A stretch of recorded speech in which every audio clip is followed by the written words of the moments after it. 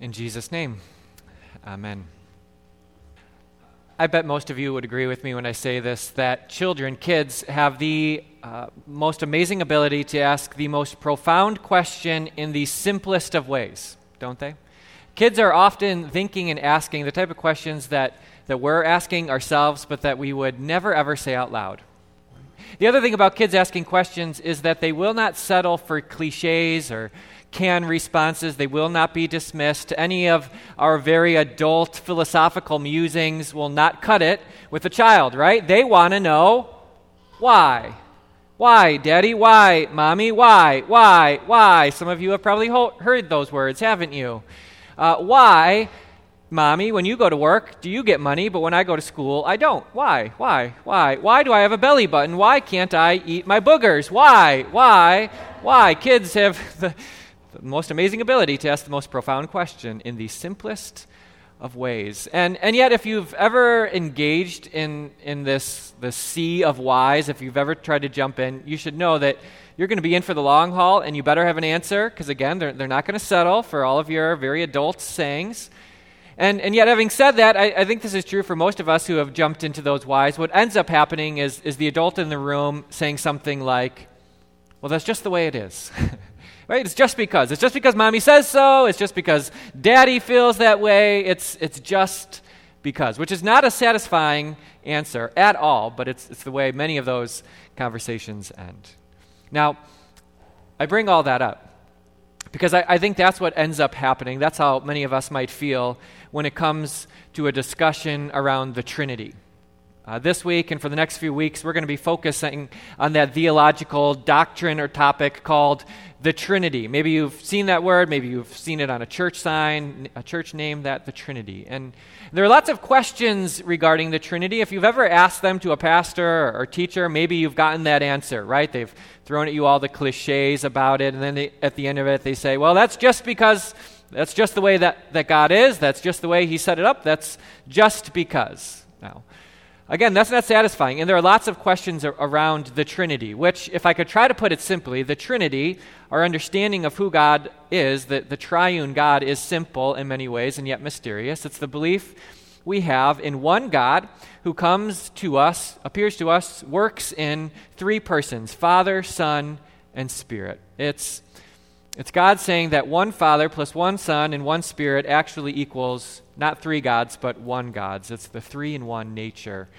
of who he is. But that leaves us with a lot of questions and a whole lot of whys and a lot that we don't know or understand. And the truth is that we don't always get to peer behind God's curtain to see how he's working back there. We don't get to read his mind, and that leaves us frustrated sometimes. And yet, as I've thought about it this week especially, I, as your pastor, have to admit that I have become okay with not knowing all the whys. I found peace in all of the blanks on the page that used to kind of rattle me. And that's because I think what I've realized is this, that I do not want a God that I can fit in a box and know everything about and understand completely and wrap my mind and arms around, because that would be a very small God, wouldn't it? A God that we could totally understand, at least with my size brain, right? That would be a very small God. Instead, I want a God that is bigger than I can imagine, more mysterious than I can comprehend. That would speak to his power and his vastness and his wisdom. That's the God I want. And so as we talk about the Trinity, Father, Son,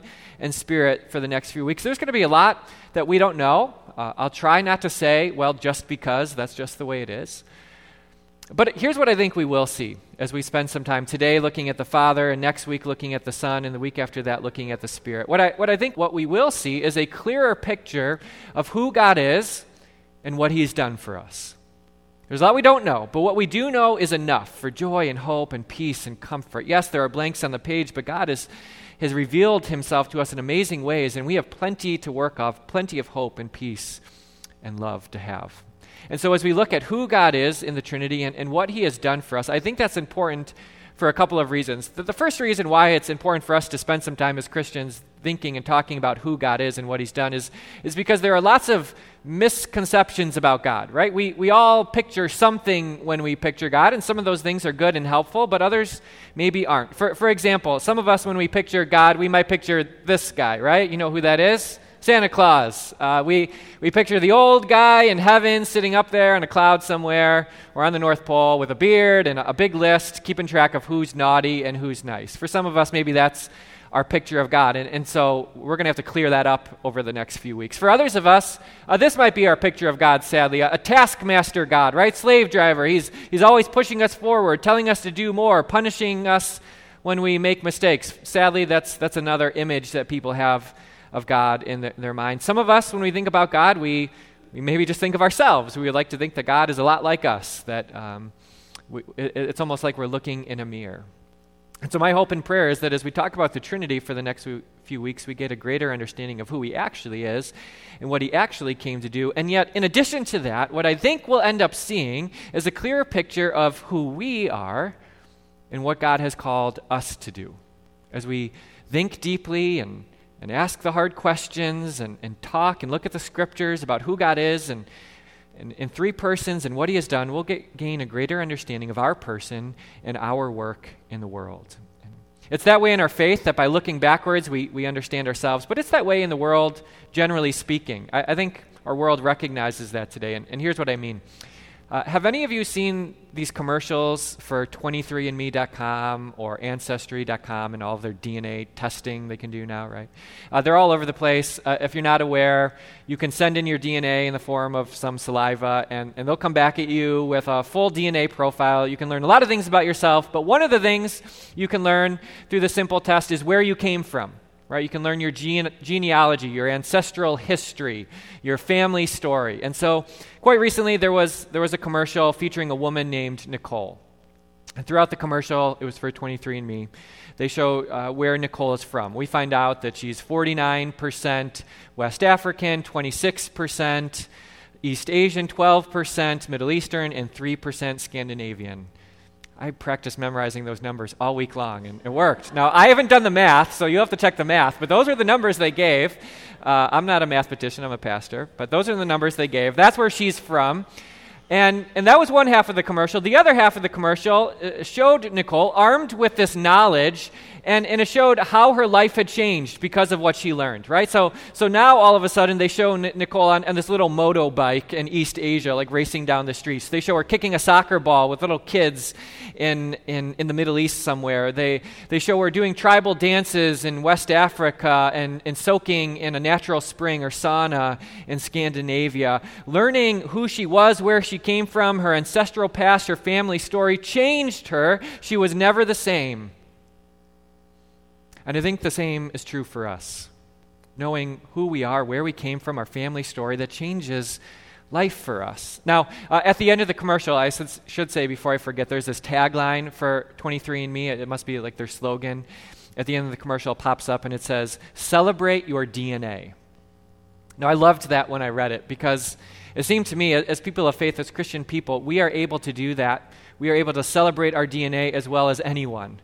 Because we know our ancestral past. We know our story. We know our Creator. We can look back, as we did in Genesis today, as Becky read for us, and we can see our very origins. We know where we came from. We can look back and see that we have a God. We know a God who has shown himself to us, who has put the stars in the sky and the moon in its place, right? We can look back and see that we have a God who gave us the beauty of the animal kingdom and every plant that we see, who has fashioned and formed our own bodies intricately and carefully. That's the God who has revealed himself to us today. We know who he is and what he's done. He's the majestic creator. And yet what he also says is he is the Father who loves us. The one who holds the world in his hands also stoops down to hold our hands.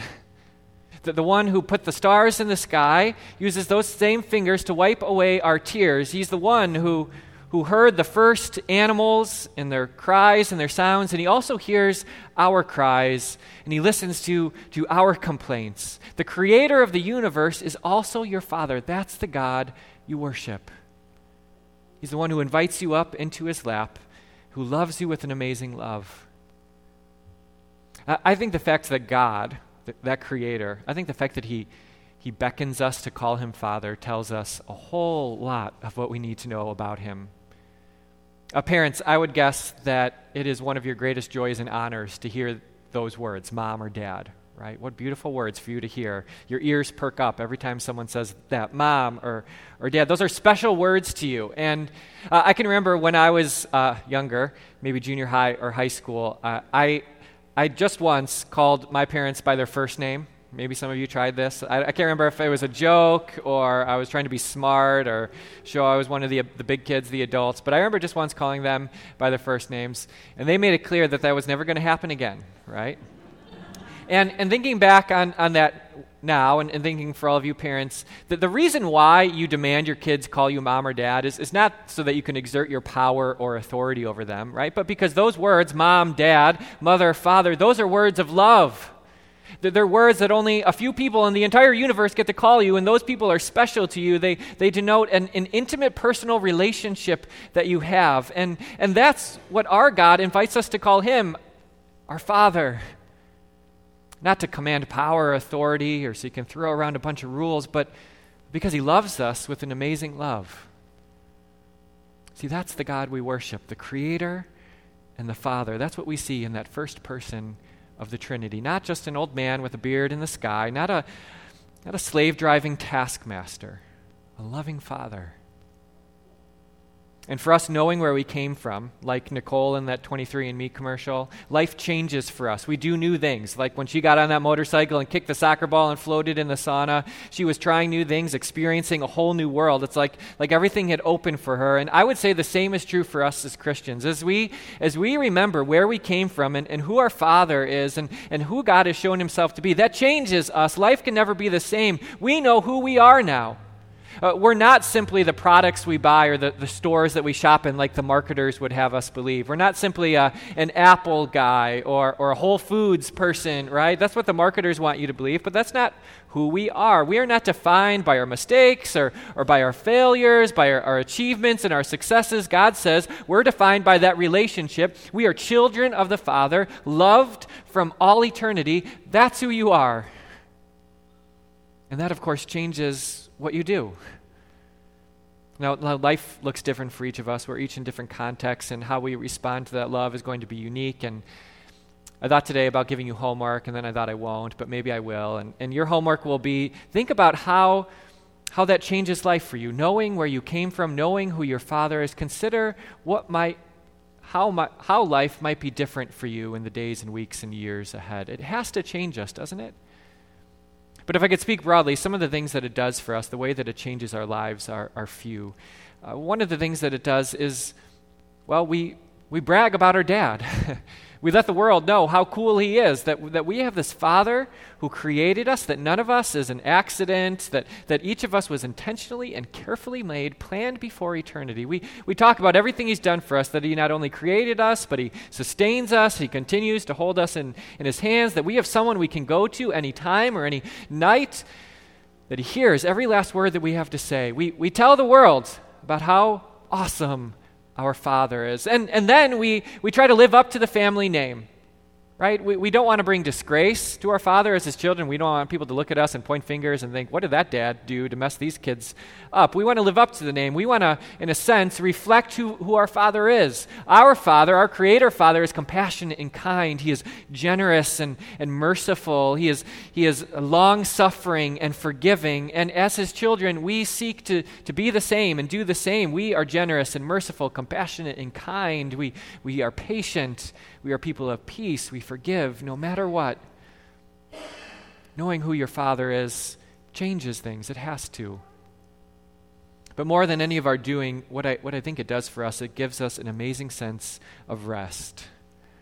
We can rest now. We can stop our striving and our struggling and our stressing from having to please God, from having to earn his acceptance or any of his love. No, we are his beloved children, loved by the Father so much, as we'll see next week, that he sent his own Son on our behalf, that God sacrificed everything for us so that we might live today as his beloved children. There's a lot that we might not know about God and how he works. This whole idea of the Trinity can be confusing. Lots of questions, very mysterious. But what we do know, what God has shown himself to be and what he has done, well, brothers and sisters, that is more than enough.